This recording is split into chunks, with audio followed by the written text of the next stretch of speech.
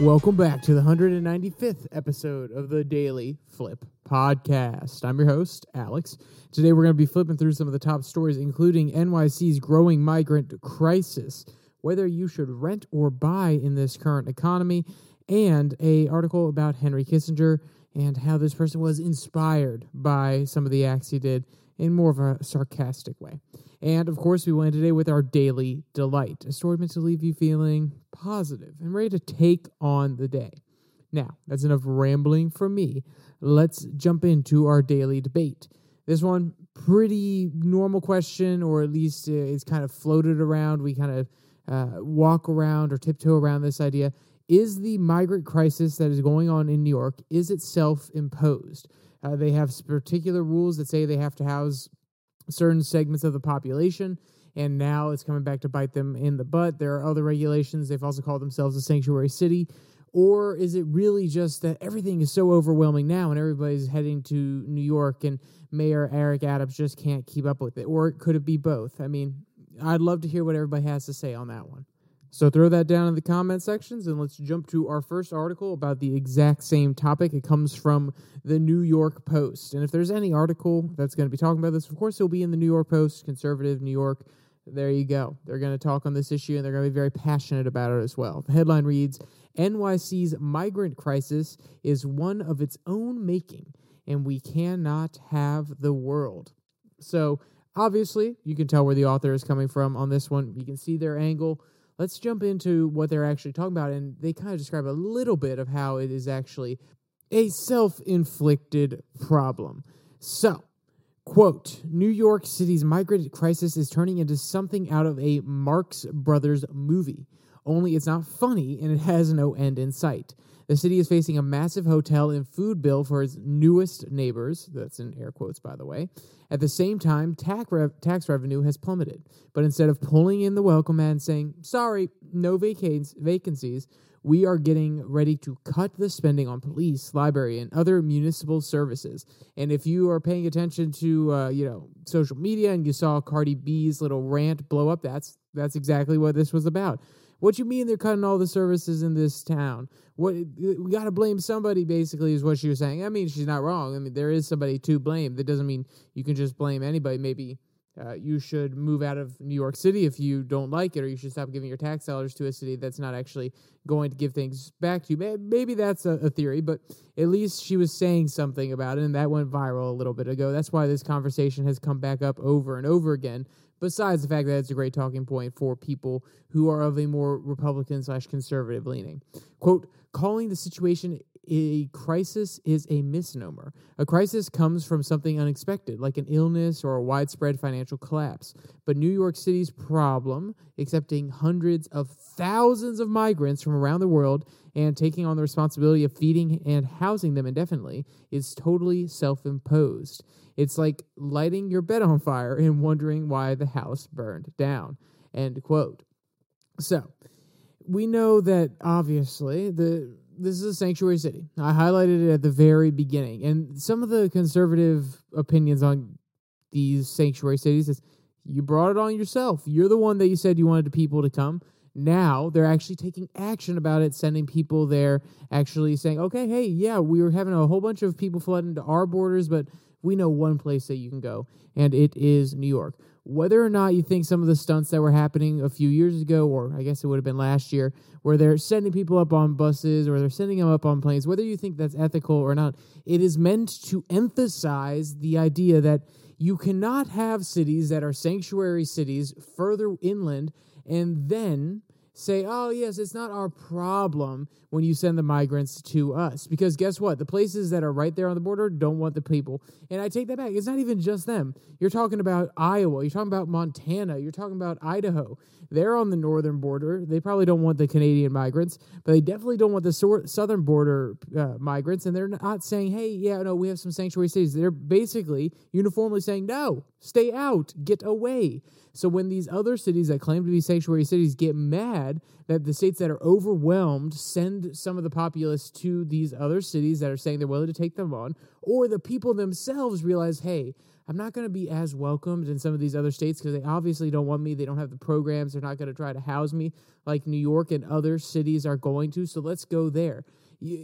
I would love to say, no, it's not self-imposed, but it is self-imposed. It's like a kid going into the candy store and saying, I want the whole bag, Mommy. I want the whole bag, Mommy. And then they get the bag and, they eat the whole thing. And then they're like, oh, Mommy, why does my tummy hurt? Your actions, your policies have an obvious effect. They're going to attract people. And just like that kid that has a tummy ache, you have to deal with the tummy ache that you're going to deal with when you have these certain policies in place. It's just kind of moronic when they start to try to blame other people in other states. Now, let's be clear. I'm not saying that, Greg Abbott and DeSantis and all these other southern states that are sending them up can just, shuffle them, no problem. There's nothing wrong with just sending them there. Of course, they have to have the consent of the people or at least be informed where they're sending them and things of this nature. But at the end of the day, if you're inviting these people there, if your gates are still open, if, like the author says, the welcome mat is still out, what else do you expect? So how does this come about? It's actually a different decree from previous times that was talking more about homeless populations, and now it's being used and stretched to give to migrant populations in New York City. Quote, that original consent decree mushroomed into a multi-billion-dollar shelter system that, until a few years ago, cared mostly for local New Yorkers, especially single mothers and their children, who couldn't afford a place to live. The, quote, right to shelter is totally unique in America. Until recently, no other jurisdiction accepted the premise it is the public's responsibility to house and feed anyone who demands it. The possibility of abuse has always existed, of course, but was balanced by the fact that the shelter system was inconvenient and relatively unpleasant. And, well, yeah, if it's unpleasant, if you're used to being in America and having not even the best life, but at least some form of house or your own apartment or some sort of way of living normally within the American system, and then you go down to the poverty line and you're homeless and you're on the street, anything's going to seem better than that. But at the end of the day, you're still going to be like, it's actually not that good compared to what I had, so I'm not going to go through the effort. Well, now we're talking about people that don't have any place to live. This is their first experience in America, and they're like, this is great. This is better than I expected, or maybe not better than I expected, but better than I had out there on that street. So you can see how it would be very easy for people to take advantage of, and very easy for these people who are coming in to be willing to take advantage of it, because they're saying, hey, if it gets me off the street, if it helps me, get a job or get my feet underneath me for a little bit, if you have kids, it helps me get my kids off the street so we can all be protected, things like that. You could see why it would be taken advantage of. Quote, nobody, the thinking went, was going to take advantage of the city's generosity who didn't absolutely need it as a last resort. That was until Joe Biden came to the White House promising to reverse his predecessor's supposedly harsh immigration policies. His day one promise to suspend deportations of illegal immigrants and end the Remain in Mexico rule prompted a rush of migrants parroting bogus claims of well-founded persecution. So, you could say it's not just on New York City. You could also say that it's on Biden's policies. And to be honest, he kept Remain in Mexico. He kept that rule in place. I believe it was Title 96. I'm sorry if I don't remember the specific title, which was, we have the right to refuse you entry or to send you away due to COVID. And he was holding that in place for quite some time. And the thing is, even though he did that, there was still the perception, because he's a Democrat, because he made claims like this on the campaign trail, that, we're going to be more welcome. Even though he didn't, let's be clear, he wasn't as strict as Trump in some different locations, but he did keep some of the policies in place. But it's purely a perception game at this point, because under Trump, with his rhetoric, people are like, oh no, I don't want to go to America now. I don't know what's going to happen to me. My friend said he made it across, but I don't know. And now with Joe Biden, it's, he seems a little bit more friendly. And my friend told me he got across. I guess I should do it. I guess I should take the gamble. So yes, it's not necessarily just on Biden because it goes beyond that. His party has a very obvious platform. When you have Democrats elected, at least in the last few elections, Democrats elected, more people come to the border. Republicans elected, less people coming to the border. Now, that trend doesn't always 100% hold true, and, it is a little bit of a mixed bag, especially during the Bush era. But if you look at the last year of Obama and then through Trump and then Biden, you can see a trend starting to form just a little bit. We'll see if it holds true going into the future. But this is exactly why New York is facing this problem, because they said, well, hey, we're going to be helpful not only to our homeless people, we're going to give them shelter, but it's also for anybody who really, really needs it and who asks for it. And also we're going to say we're a sanctuary city where these people can come and we're not going to let ICE deport them. And we're going to understand their plight and give them the exact same benefits we give to our own citizens who are paying taxes in order to support said system. Even if they're homeless and they might not be paying taxes, at some point they probably pay taxes, or a New Yorker pays taxes in the hope that someday, if they do have, a bad time, they have really hard time, they lose a lot of their money, they end up being homeless, and all those taxes they paid in the past will actually help them get their feet back underneath them and get off of the street if something like that happens. But when you have people that come from outside the system, mooch off of it, and then they could stay, they could become a future tax base, there's no doubt about that, but they could also leave once they have a little bit of a better understanding and they've been fed for a little bit, they've gotten a line on a job, maybe in New Jersey, maybe a bit further north or a bit further south. Then, it really is just taking advantage of the free handouts and running. It's the free rider problem in economics. And even though it's a little bit more nuanced than just saying it's a free rider problem, but to some degree it is. And that's going to really bite New York in the butt because, as the author also highlighted at the very beginning, they're also losing population. They are losing people, not just any people, the very wealthy people who can afford to move, or at least moderately wealthy people who can afford to move. And guess what? New York, the state, and New York City's tax bracket is, I say New York State's tax bracket is pretty progressive.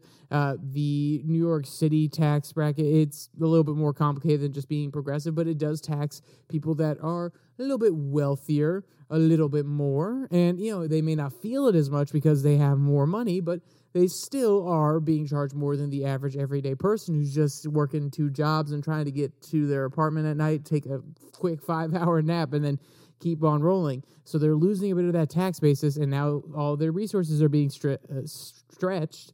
And instead of fixing the problem by saying, no more, we're going to find a better place for you, we're going to kick you out, they're actually starting to cut funding from other locations, and that's why New Yorkers are pissed about it. And that is why you got such a hot article from this author.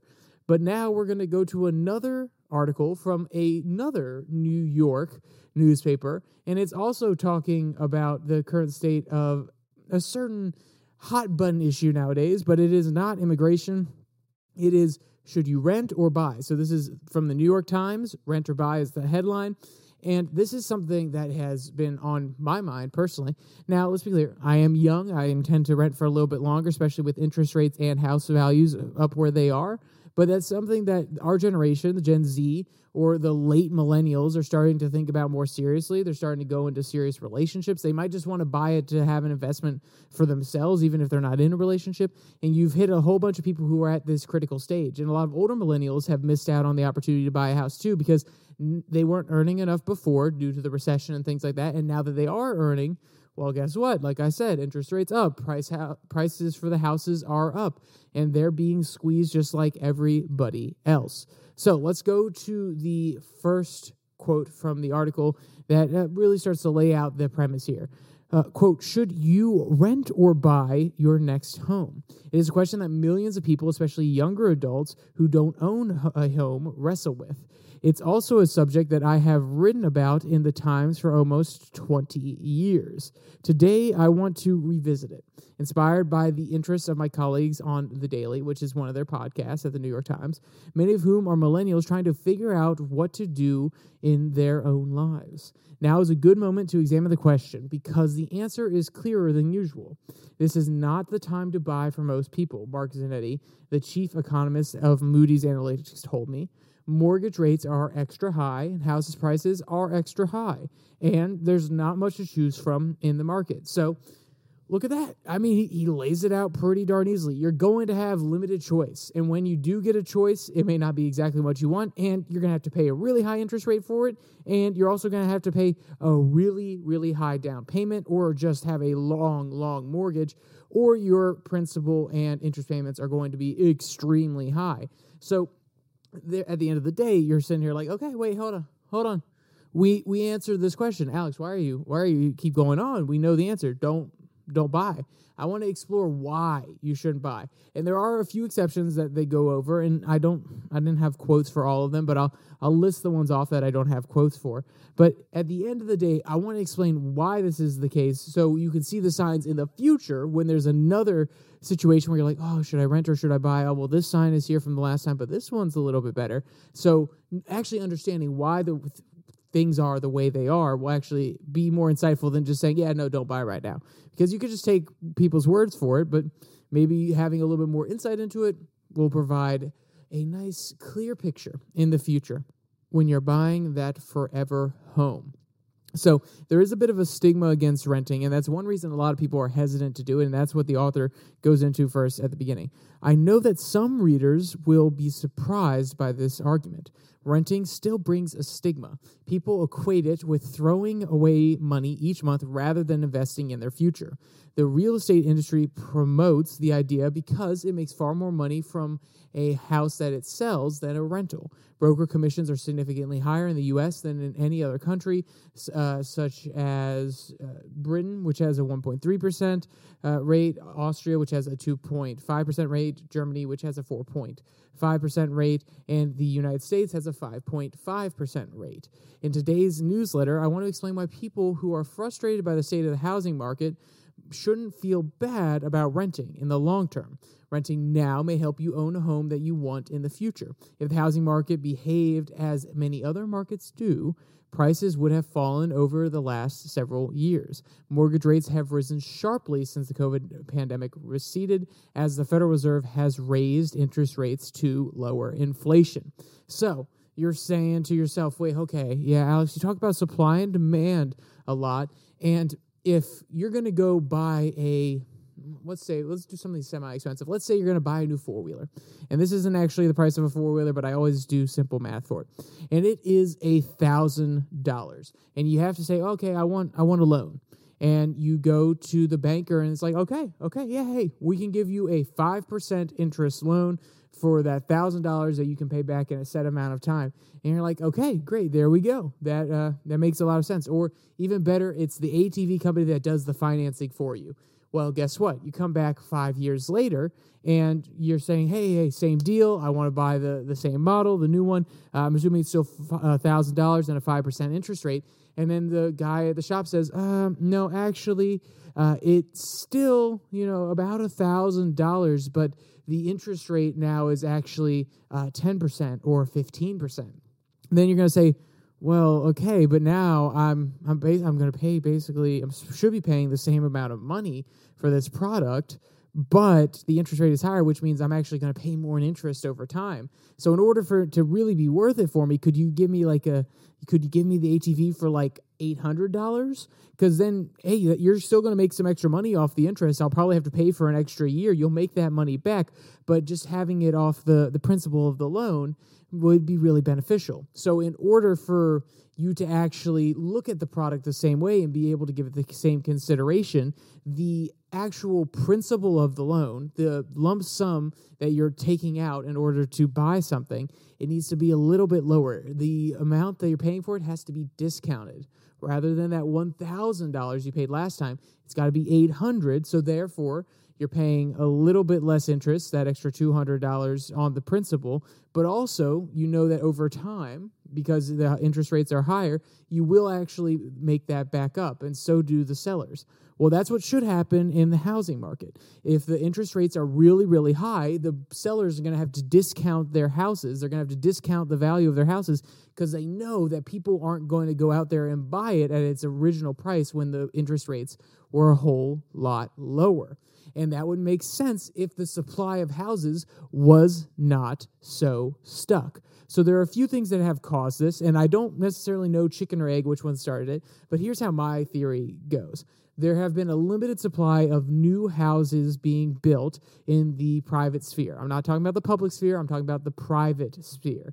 So there were supply chain issues. Lumbers were really expensive. I know people who actually were in the industry of building houses, and they said lumber costs and all these other things that we normally have to buy are going up fivefold. It's getting really, really expensive. So that caused a pullback in the market of building new houses. So then, guess what? At the end of the day, there's not as much new supply, and the demand for those houses is roughly the same, if not going up, because we have some young millennials coming out or making their money, or we have some older people buying a house for a second investment.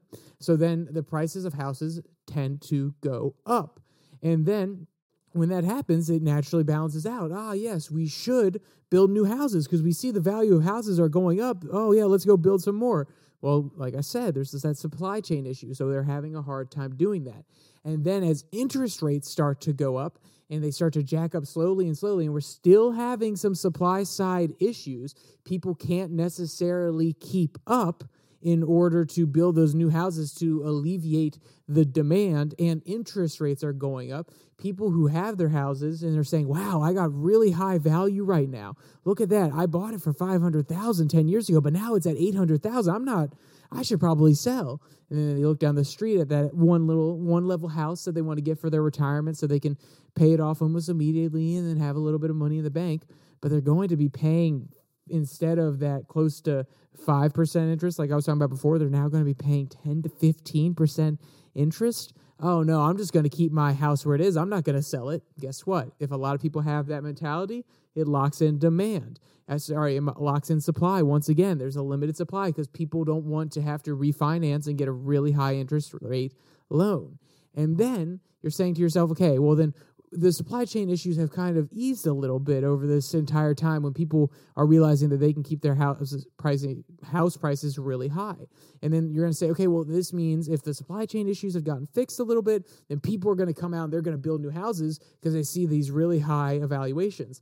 But guess what dissuades them? The high interest rate, because they know that it's going to be very, very hard to find buyers for those houses. Normally they could fly like gangbusters because of low interest rates, because people are willing to put down the money for it, because of they see, the prices of houses are going up. I should get in while I can.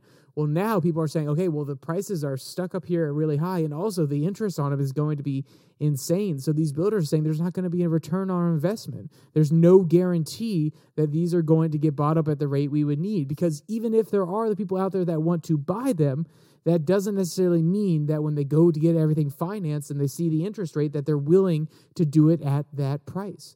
Now, some companies have gotten around this and they have started doing their own little private loans schemes so that they can have lower interest rates in order to guarantee that their houses are picked up off the market very quickly, but that's a really risky practice.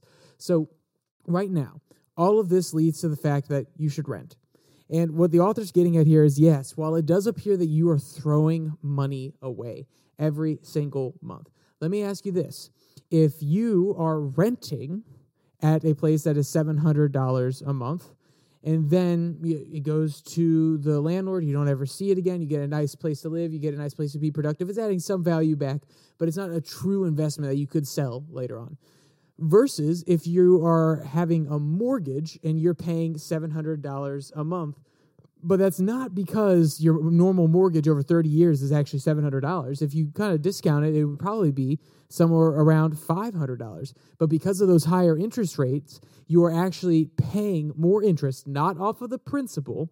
You're paying more interest, which is money thrown away if you could imagine the opportunity cost there, because if you had waited another 2 years and got in at a locked lower interest rate, then you're actually saving those $200 and you had to pay more off the principal because the interest isn't so high if you continue to spend that $700.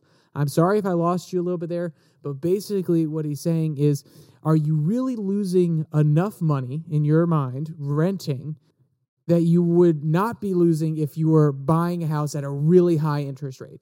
He's saying the opportunity costs don't necessarily weigh out like that. Then again, he could be a person who has like 5 condos. He's like, yeah, guys, it's a renting economy, sure. But I think he's pretty genuine here. It is not a buyer's market for the housing market right now. It's a seller's market.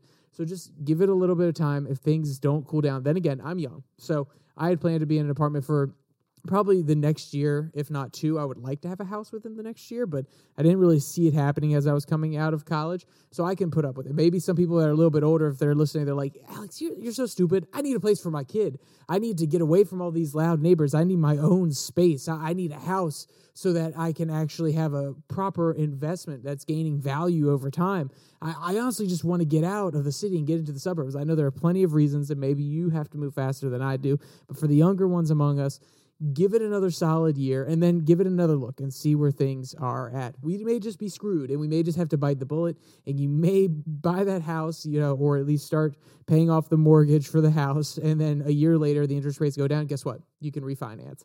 So just play it by ear. It's a renter's market. Keep it in mind. Don't pressure yourself too much to make a silly decision that you're not going to be able to actually afford. All right, let's jump to our last article. It's going to be a very, very quick one, and it comes from Counterpunch. And here's to you, Henry Kissinger, reads the byline. Not the byline, the headline. So this author, he was an activist. He was deeply, deeply inspired by Henry Kissinger's worldview, his realist worldview, his absolutely horrendous human rights crimes. He was inspired by him, and he saw himself going out there and doing something consequential because of it. But it's not because he liked what Kissinger was doing. It was because he hated what Kissinger was doing. So I'm going to read you a quick section from it. And I think I wanted to point this out because it highlights that while sometimes we don't think about everybody who is in these political offices or who these appointees are, they can have a huge impact on people's lives, not just by the policy decisions they make, but through the social consequences as well. And Kissinger was a very complicated person. Sometimes I liked his policies, and I haven't read all of them. I'm not 100% up to date. I'm trying to get a good book where I can go through most of them, none of his, because I want to read those secondary. I actually want to read something about him first so I can get an outside perspective and then read his stuff. But some of his policies were very realistic, very good, and some of them were obviously inhumane and sad, but maybe they were legitimately in the interest of the United States. There's lots of different arguments on it, but this guy, his story was funny to me, and I really wanted to point it out here. Quote, on the occasion of his death, actually, you know what? Never mind. We're going to skip to the part where he tells the story. It happened sometime in April 1970 when Kissinger and Nixon said they were going to end the war in Vietnam by expanding it to Cambodia. I was rushing along Prospect Avenue where Princeton's eating clubs or fraternities were located to attend a class that I was attracted to when I was attracted to the commotion at a building housing the Institute of Defense Analysis. A crowd of 100 surrounded some 15 who sat down and linked arms and blocked the entrance to the institute, which was known to be doing contract work for the Pentagon. I crossed the street to see things, and more out of curiosity than anything. When a phalanx of policemen arrived and shoved people aside in order to clear a path and to arrest those who were seated on the ground with their arms linked, he proceeded to jump in and get in the middle of the linked arms and defy the police. And this put him down a path of social justice, of advocacy and activist work for the rest of his life. And he goes on to sarcastically thank Henry Kissinger for the path that he created. Kissinger defined a generation with, detente, or the expansion of the war into Cambodia. They helped blaze the anti-war movement even further. He's advised on with so many different presidents since his tenure in Washington. He has affected all of our lives in more ways than you can realize, even just shaping how we talk about foreign policy and the discussion around it. So at the end of the day, whether you like him, whether you don't like him, you have to acknowledge that he was an important part of our history. I'm sorry that he passed, and give it a little bit of time. Go read one of his books or a book about him. I've heard people say don't read the Walter Isaacson one. Read a different one that's maybe a little bit more criticism from the left or the right. Walter Isaacson apparently doesn't go much into it. It's just kind of like, the story of the man rather than all of the policies. That's what I've heard. That doesn't necessarily mean it holds true. But take some time and read up about him, because he'll definitely be worth your time, especially as a citizen of these beautiful United States that's been shaped by some of his policies. So, past all the depressing stuff about Kissinger, let's jump to our daily delight. It comes from Parade Pets. I know, right? A shocker that I'm using another Parade Pets one, but they just have such good animal articles. Polite Parrot gives his girlfriend a kiss after checking up on their eggs, and he is a real gentleman. So not only is the parrot a gentleman, but he is also, he looks like one as well. Let's put it that way. Quote, there are so many options, and the right bird can just fit so perfectly in your family. One pair of Indian ringnecks proved that they might even like to start a family of their own. And the reason I chose that quote is because Indian ringnecks, they kind of have, as you could probably tell, a ring around their neck. And to me, it kind of looked like a little bow tie or a tie. It's like, oh yeah, he is a nice little gentleman out here. And he definitely looks like one. While they were working very hard, or while Mom is working very hard, Dad was making sure that she was getting all the loving that she needed with those adorable kisses. And like I talked about, you can see the photos of their cute little ring neck that kind of looks like a tie. If you want to see any of the photos or videos from this article or read any of today's articles, there'll be a link in the description below that like and subscribe button. Also down there, you can find the link to the podcast on Spotify, Pocket Casts, Google Podcasts, Podvine, as well as the Twitter handle @YourDailyFlip, where I post a Twitter tirade every Tuesday and Thursday. A little bit less formal, less quotes, just kind of off the top of the head kind of thing. This week were some interesting ones, reading some Ayn Rand, so yeah, they were kind of inspired by that and a few other things that I had read over the course of the last month. So with all that said, there is only one more thing to say. Stay safe, don't die.